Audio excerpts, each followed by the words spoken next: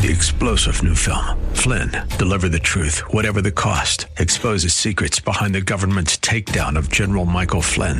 Flynn knew what the intel world had been up to. He ordered the first audit of the use of contractors. This set off alarm bells. He told the truth. He was the most dangerous person for Donald Trump to hire. They had to get rid of Flynn. Flynn, deliver the truth, whatever the cost. Available now. Watch it today. Go to salemnow.com. salemnow.com. Welcome back. I am Seth Leibson as we head into our third and final hour of the day, this June 17th, this Friday. We do so delightfully with Pete Peterson. He is the dean at the Pepperdine School of Public Policy, the Brown family dean's chair there, publicpolicy.pepperdine.edu. When we talk about the problems in the academy, Pepperdine School of Public Policy is the solution. Pete, happy Friday. Welcome back. And to you, Seth, always good to be. Yeah, I look forward to the Fridays. I wake up in the morning and first thing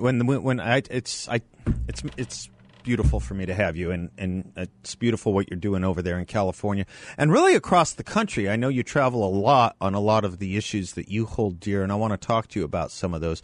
We're heading into a weekend, Pete. Celebrating fathers. You pointed out something on your Twitter feed from Brad Wilcox I'd love to talk to you about in a few moments. Bill, when did we have Brad on? About a week ago. I think we had Brad on about a week ago. But before I do that, because California's been kind of ground zero for some of this, I had an experience today. I emailed you about it. I went to what they call Tent City here in Phoenix, which is the homeless congregation in downtown Phoenix. It's been a while since I have visited homeless encampments, and by that I mean a few years. The friend I went with, he said it looked like Beirut. It looked like Beirut on a bad day. Yeah. Pete, this thing in California is getting some attention, but here in Phoenix, in Phoenix itself, we've seen a rise of over 400% in the homeless population here. Yeah. It's sad, but it's not unsolvable. That's my sense. It's not. Is it solvable in Los Angeles? I believe it is, and we have an example of at least one major city in California making actual positive strides against homelessness, and that was San Diego under the leadership of Kevin Faulconer there, the Republican who unfortunately was not able to make it through the recall election when he was running against Governor Newsom. Oh, that's right. In that first recall. That's right. Okay. That's right. But he was someone that with, I think, both creativity and courage was able to lead a city that was suffering really significant challenges around homelessness to be the only major city in the West that actually saw a decrease in their homelessness population. Now, he termed out last year, and from as what I understand, even though these are technically nonpartisan offices, but a Democrat from the city council has moved in, quite progressive, and has begun rolling back some of the strides that Mayor Faulconer made. And, of course, we are seeing the predictable results of that with an increase in the homelessness population there, homeless population in San Diego. There seems to be a kind of misplaced understanding or misprioritized understanding of compassion from what I can tell. I've been paying attention to some of that. I've been paying attention to some of the stuff Schellenberger's been writing. I looked around at it myself over the years, and then, of course, today going downtown. And the misplaced compassion is, people don't want to, shall we say, deprive the homeless of their liberty claims. I have to tell you, I've never seen less free people. I have never seen less free people imprisoned in the grips of their addiction and mental illness. Because you think you are free doesn't mean you are free any more than because you think you're Napoleon means you're Napoleon, Pete. Yeah, no, that's a very good point. Last week we hosted a conference here on campus with our friends at the Manhattan Institute, and I happened to be moderating one of the panels that had former Mayor Faulconer on the panel, and as we were discussing specifically this issue around homelessness, he made the very good point. This is a moral question, and has to do with, and this is what really brought him into the issue. He was not an expert in homelessness when he first ran for mayor there, but he quickly got up to speed because he made those same kind of trips that you did today through the homeless encampments and just saw that we are actually being cruel to the homeless. That's what I think. By the way that we are supposedly enabling them. We are enabling their addiction and violence and mental health problems. We are enabling That's it. right. Yeah. That's right. I think that's... And that is cruel. And I think that is. Yeah, no, I think it is too. I think it's cruel, and we haven't even talked about the violence that they commit against one another in these cop-free zones. There's a ton of sexual abuse and a ton of battery. And arson. Today I observed an arson take place. Yes. People call these quality of life crimes. They don't want to enforce. All laws are about our quality of life. All of them, including our life. And it's one of the saddest things to see, and it feels like we're just hamstrung by some... What do I want to even call this, Pete? Some kind of inarticulable or institutionalized concept that no one knows how to battle against that doesn't allow us to do something about it. I mean, these are crimes. There are crimes against vagrancy. There are laws against vagrancy. There are laws against sleeping in public. We just refuse to enforce them, and I think that's wrong. Yeah, and I think it gets back to a concept that we discuss many times in our conversations, which has been proven true over and over again in American politics and policy, that concentrated benefits will always outweigh diffuse obligations. And was proven by a remarkable series of stories in the San Francisco Chronicle a couple of years ago.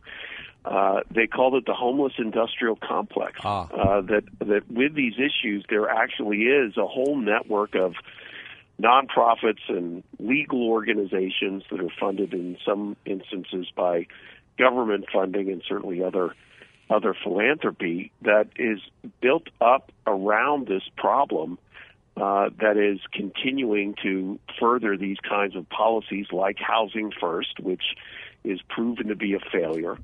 The thought that you respond to homelessness by providing homes sounds logical, but is anything but if you actually get to understand the problem. But there are a whole bunch of incentives around maintaining the status quo. And, of course, all to the end that we are really being cruel to the least among us in America's cities. Pete, is it an ideological thing that comes out of, I don't know, some perverted view of some of the stuff that Francis Fox Piven was writing about in the 60s to break the system? Or is it some kind of misplaced psychological effect on our politics that if it involves policing or if it involves enforcement of community standards, we're against it? Is it civil libertarianism run riot and without any moorings? What attributes I know some of these organizations. I know some of these legal centers. I know also who funds them. You do too. It begins with an S. What is the animating factor here? Is it all of it? Yeah, I think it's a mix of all of it. And what's really just so difficult about homelessness as a public policy issue is that it does take in a number of related issues from public safety. There certainly is a set of issues that are new on the scene, like fentanyl, for example. And some of these housing approaches, which, again, are being pushed for the first time. Because they think it's an issue of affordability, right? That's the point on that one, on that discrete. Right. They think it's unaffordable housing. That ain't the issue, but that's what they're... It's not. Okay. I mean, the vast majority, if you go into homelessness encampments, the vast majority of people there are mental illness issues and there are drug abuse issues, and then there are the both of them together. And again, we in some ways are dealing with the deinstitutionalization of those who are suffering from mental illness. And there was an argument for that in some instances, but we're dealing with the results of that. But then there are also some of these new drug-related issues that we're dealing with in these communities as well. And as I said, there are these groups of organizations that are built around maintaining the status quo. Yep, exactly right. Let's talk about Father's Day and fatherhood when we come back. Can we do that? That's actually a little bit of a part of this as well. Pete Peterson is our guest. He is the Dean and Braun Family Dean's Chair at Pepperdine School of Public Policy. Get ready for some alliteration here, folks. The website is publicpolicy.pepperdine.edu. I'm Seth Leibson. He's Pete Peterson. We'll be right back.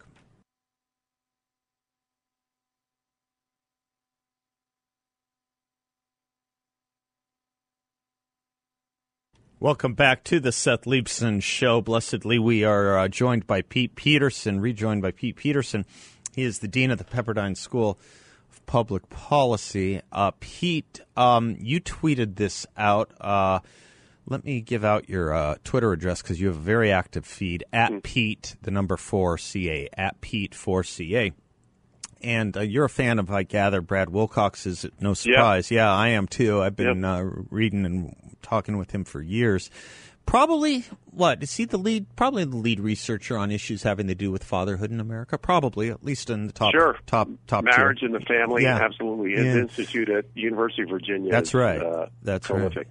Right. This should dominate every Intro to Political Science class. This finding. Fatherlessness is a better predictor of incarceration for young men than race or family income growing up. Fatherlessness. Life without father is a hell of a hard life in this country, it turns out. Take it away. Right.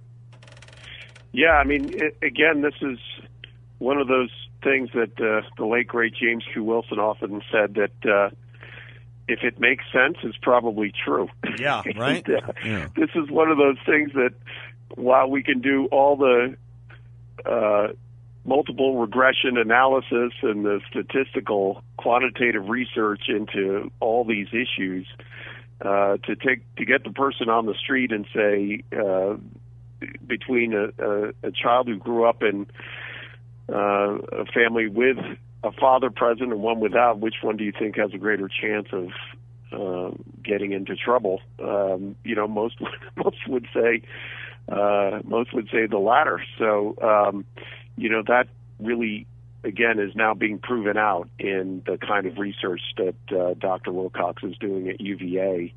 And once again, this really should be influencing also the conversations that we're having around education and race in America as well. I mean, these are the kinds of things that, once again, even deracializing the particular question, the importance of family makeup in the flourishing of our communities and in the preparation of active and engaged citizens, is one that we can quantitatively prove, but we also just should understand that that's just straight up common sense. I want to return to that very point in a minute in the issue of fatherhood. Let me just tell the audience some of the findings real briefly. You have double the chances. It's double the chances of being incarcerated if you don't have a father present in your life. It's really quite incredible. But I want to come back to that in a minute. I want to ask you an interstitial question, Pete. You were bringing up, race and crime and issues of fatherhood and family. Do you ever fear pushback or censoriousness when you speak on these cultural issues? I don't. Or people like me or, on conservative or other talk radio. I mean, do you ever worry about that, or does it ever happen? It's not that I'm not concerned about it, but again, I think it's important that you quote the right sources, yes, too. Of course, I mean, right. As dean of a policy school, it's one thing to hold forth on your own personal beliefs and feelings, even if they're based in some degree of common sense. But at least on my Twitter feed, I try to focus and highlight research and sound social science research that's being done to to prove these things. Yeah. And again, and I know Brad, we actually just had him out to campus a few weeks ago to speak. You talk about a courageous scholar. He is that. Yeah. I mean, he not only, you talk about on the campus at UVA, he's in a much different environment than I am here at Pepperdine. I get it. Yeah, I get it. He's touching on about every third rail you can find when it comes to the research he's doing on family makeup and policies related to the family and the raising of children. By the way, it's interesting that these have become third rails, or almost everything has become a third rail, isn't it? Yeah. Yeah, no, you're absolutely right. These things weren't controversial in the 90s when when I was first talking about them. They weren't. You didn't have to think twice about it, really. Let me take a quick, can we pick up on that too? I want to do that. And Father, all right, we're just going to keep building, but I do have to take a quick commercial break, Pete. No, I'm wrong. We're good on it. All right, I'm wrong about the break. I had my clock wrong. All right, yeah, so it's interesting how all of this has become all of these issues have become third rails, Pete. We never used to have to worry about talking about family formation, fatherlessness. Never. I mean, and we're now at a point where it's a third rail to criticize pedal to the metal on transgender children. I mean, it's really weird. That's become a third rail. All of it has, everywhere. It's all of a piece, right? I mean, there are some that are intentionally motivated by the liberation theology, if you will, of the 1960s and certainly before that. And so anything that hints at tradition or family arrangements, they are seeking to destroy and pull apart. Others, I think, are a little bit more well-intentioned to say, well, we don't want to unnecessarily castigate or demean those that grew up in environments that quite far out of their control were the kinds of places where there wasn't a father and mother present. At the same time, and this is why I like to quote really good social science research, you can't dispute the data. Right. And so if we're going to have some ideological argument about, well, we don't want to make people feel bad and you're being puritanical and this is all tradition. All right, fine. Maybe that's some of my motivation. But let's just deal with the data that folks like Dr. Wilcox have brought forward and say, if we really care about these kids, and this is, I'm sensing now a line back to the earlier conversation about homelessness. Yeah. If we really do care, then shouldn't we consider what the data is telling us around these policy issues? And maybe the answer is from a big sector of this society, no. Maybe they don't care about the data. It's just to them the right and compassionate thing to do. Data be damned. Consequences be damned. I mean, it is a version, Pete, this is a version of, well, yeah, communism failed there and it failed there and Marxism failed there and failed there because it was all imperfectly tried, but we can do it better. It's a version of that here. You guys have it with Newsom. My gosh, also, you are on ground zero for this stuff with your governor. Yeah, well, and I think you're also pulling apart another piece of this, which now I have to take now. Okay, hold that. Let's sew that piece together when we come back. Am I working with the metaphor rightly? Pete Peterson. Now I have a quick commercial break. I will be right back, as will Pete, and he's going to help us put it back together. Don't go away. We'll be right back.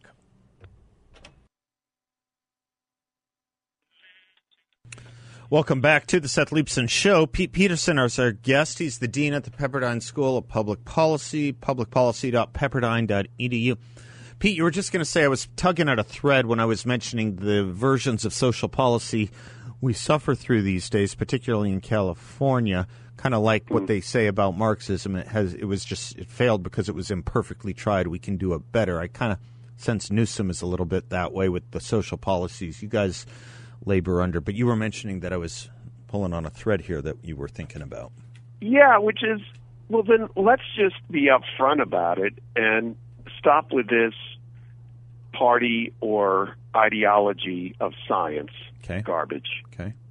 Right? I mean, if we're going to go with these very kind of emotive reasons for making policy decisions that we're seeing in places everywhere from homelessness to K-12 education to various forms of family policy, without addressing the research that we're seeing, then let's just be upfront about it and understand that a particular side of this conversation is just not willing to deal with the social science and what that's teaching us. And I obviously there are reasons, both philosophical, personal, emotional, that are a part of public policy. That, you know, these moral senses that James Q. Wilson spoke so eloquently about. But as Wilson would also say, you know, let's research and quantify these things as well. And if we decide to turn our backs on the research done by Brad Wilcox, or the research that somebody affiliated with us here at the Policy School, Byron Johnson, on faith-based initiatives in prison reform, if we're going to turn our backs on these for emotive reasons, then let's at least acknowledge what we're doing. But again, I think in so many of these instances, the social science research is bearing out what we all kind of know in our guts, that this is common sense. I kind of vacillate between these two horns of this dilemma, Pete. Between, is there an effort in a certain mindset here that thinks the worse the better? There's an investment, in other words, in seeing failure in this society and in this country on the one hand. And on the other, another academic, I think he was University of Pennsylvania, was it Philip Reif who wrote The Triumph of the Therapeutic? Does that ring a bell? Yes. Where what you're saying is the case, that where social research and science be damned, it's our feelings and emotions that matter more, or intentions even, that matter more than anything. Now, I tend to think a little bit more it's that. That's where I tend to think, but it's hard for me to escape the former thing once in a while, too. It's just hard for me to fully escape that there isn't some investment in making us look as bad as possible sometimes. Well, that certainly could be the case. But as I think we also know from study of human nature and politics, there's also just explicit self-interest in some of these instances as well. And that iron law of politics and public policy that I mentioned before, concentrated interests outweighing diffuse obligations, that many of these issues that we care about and wonder why we can't get at common sense solutions, they're oftentimes being surrounded very closely by special interests that are seeking to maintain, out of their own interest, the status quo. There's a third leg to that. I think that's the third leg, and I really do have to take a break in a second. This is our short segment. If you can stay one more, and I can. Thanks. Yep. That's the third part. I'll just set it up as best I can, if I'm thinking about it rightly, which is, you get invested into the status quo or indolence on the in a part of this, and you create sort of a new normal, if you will. People become inured or numb to this new normalcy as it's taking place, and then you add to that a media that kind of wants to aid in the silencing of the kinds of things you and I are talking about and the kinds of solutions required, so that people at a certain level, I don't want to speak too broadly this way, but at a certain level, people think you have to live this. How we do live is how we must live, in other words, is kind of what settles in. And I wonder if that's what plagues California. I mean, I don't get – I'll hit the brake on this one, Pete, and we'll come back and have you respond if you don't mind. I don't get how you can look at the social destruction in certain places under certain ideological forms of governance. Newsom, for example, Gascon, for example, that kind of stuff, and keep voting these people in. I have no other explanation than that other one, which is numbness and censorship or shaming. All right, that's a lot there. I'll let you unwind that. You're the professor and the dean. Pete Peterson, dean of the public at Pepperdine School of Public Policy, publicpolicy.pepperdine.edu. We'll be right back.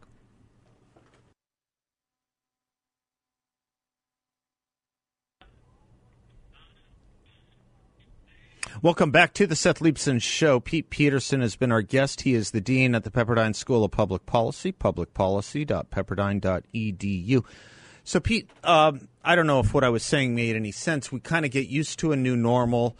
We become numb to the social destruction around us, thinking that that's just kind of the way it has to be with a compliant, in some sense, compliant information industry, media, if you will, that thinks anything that reeks of a conservative-oriented solution is the equivalent of, not to be talked about, untermention, fill in the blank.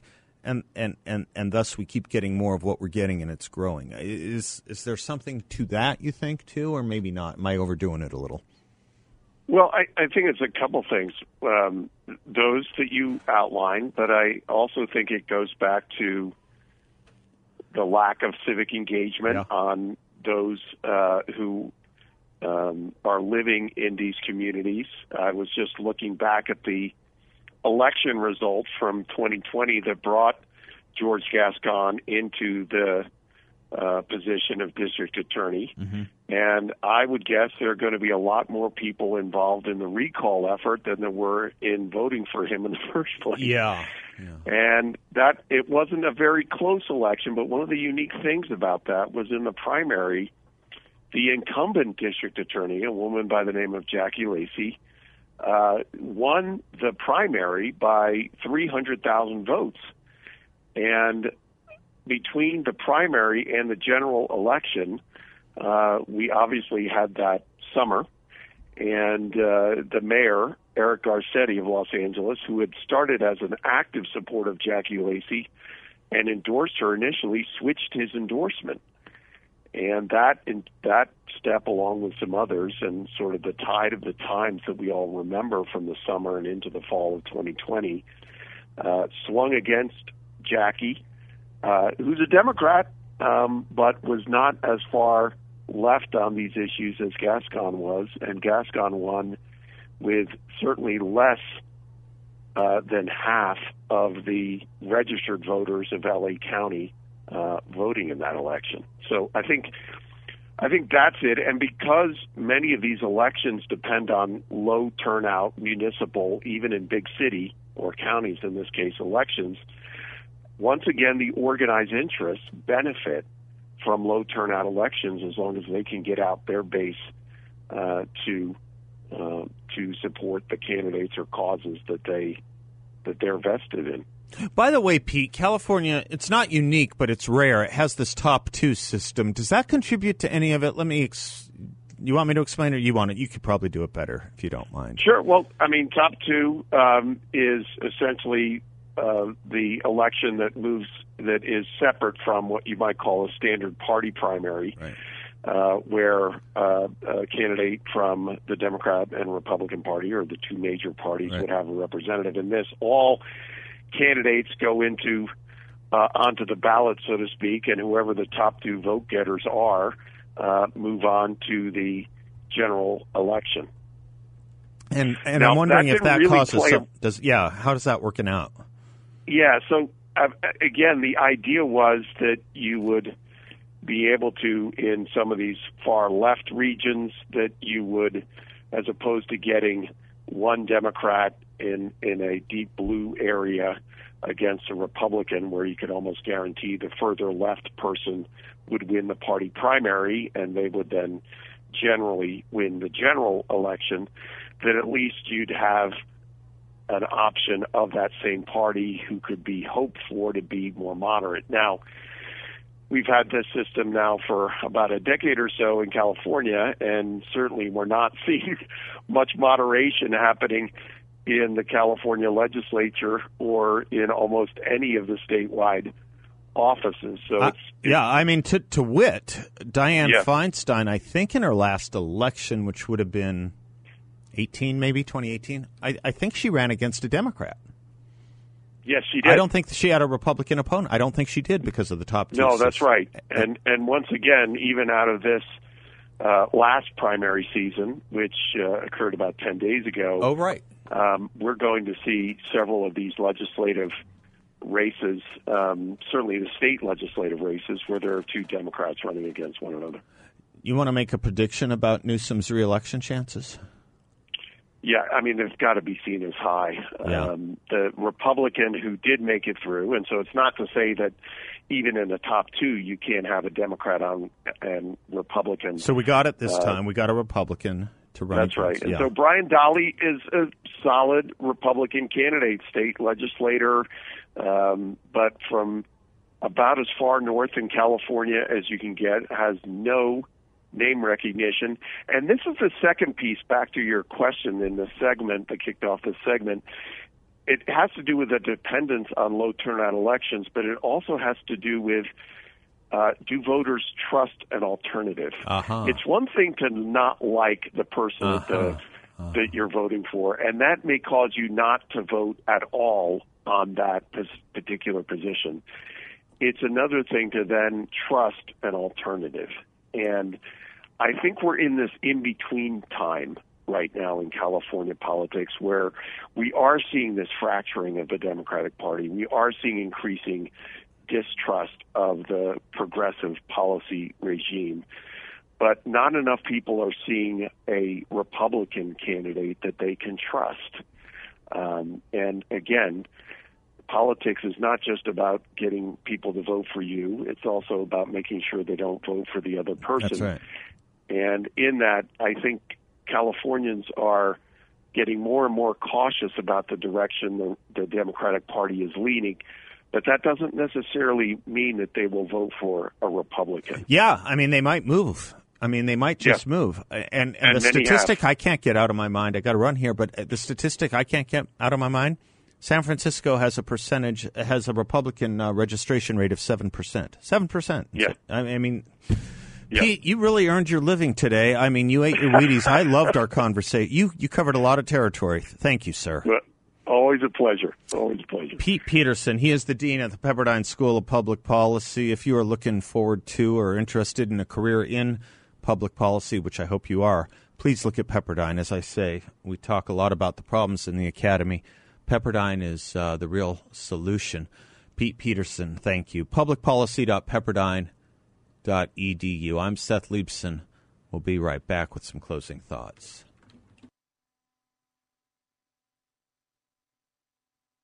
Thank you for spending some of your afternoon. Thank you for spending some of your week with us. It's been a delight.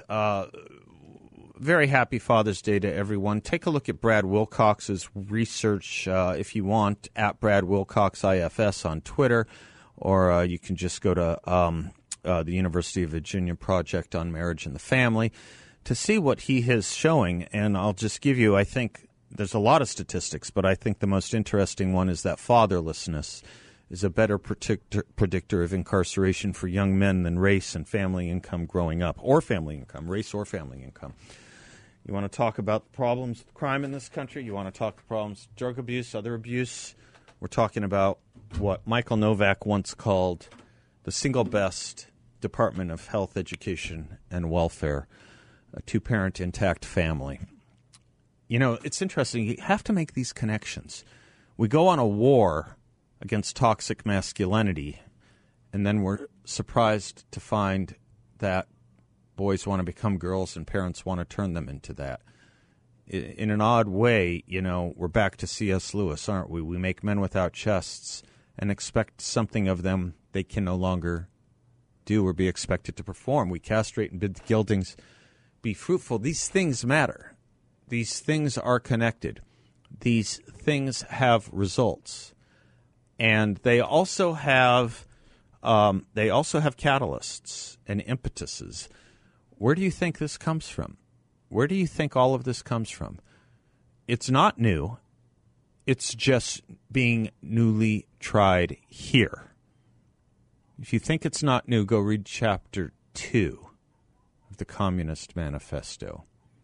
The disappearance of the family, the vanishing of the family is Karl Marx's phrase. The vanishing of the family is what they sought. And it's sought today. Resist it. Have a great weekend. And until Monday, God bless you all. Class is dismissed. 3-star general Michael J. Flynn, head of the Pentagon Intelligence Agency, knew all the government's dirty secrets. He was one of the most respected generals in the military. Flynn knew what the intel world had been up to. He understood its funding. He ordered the first audit of the use of contractors. This set off alarm bells. The explosive new documentary, Flynn, Deliver the Truth, Whatever the Cost, uncovers the facts behind this scandal. Flynn told the truth. He was the most dangerous person for Donald Trump to hire. I find out the worst enemy that I'm going to face in my life is right here in America. They took my assessment and they wanted me to change it. And I was like, I'm not changing it. They had to get rid of Flynn.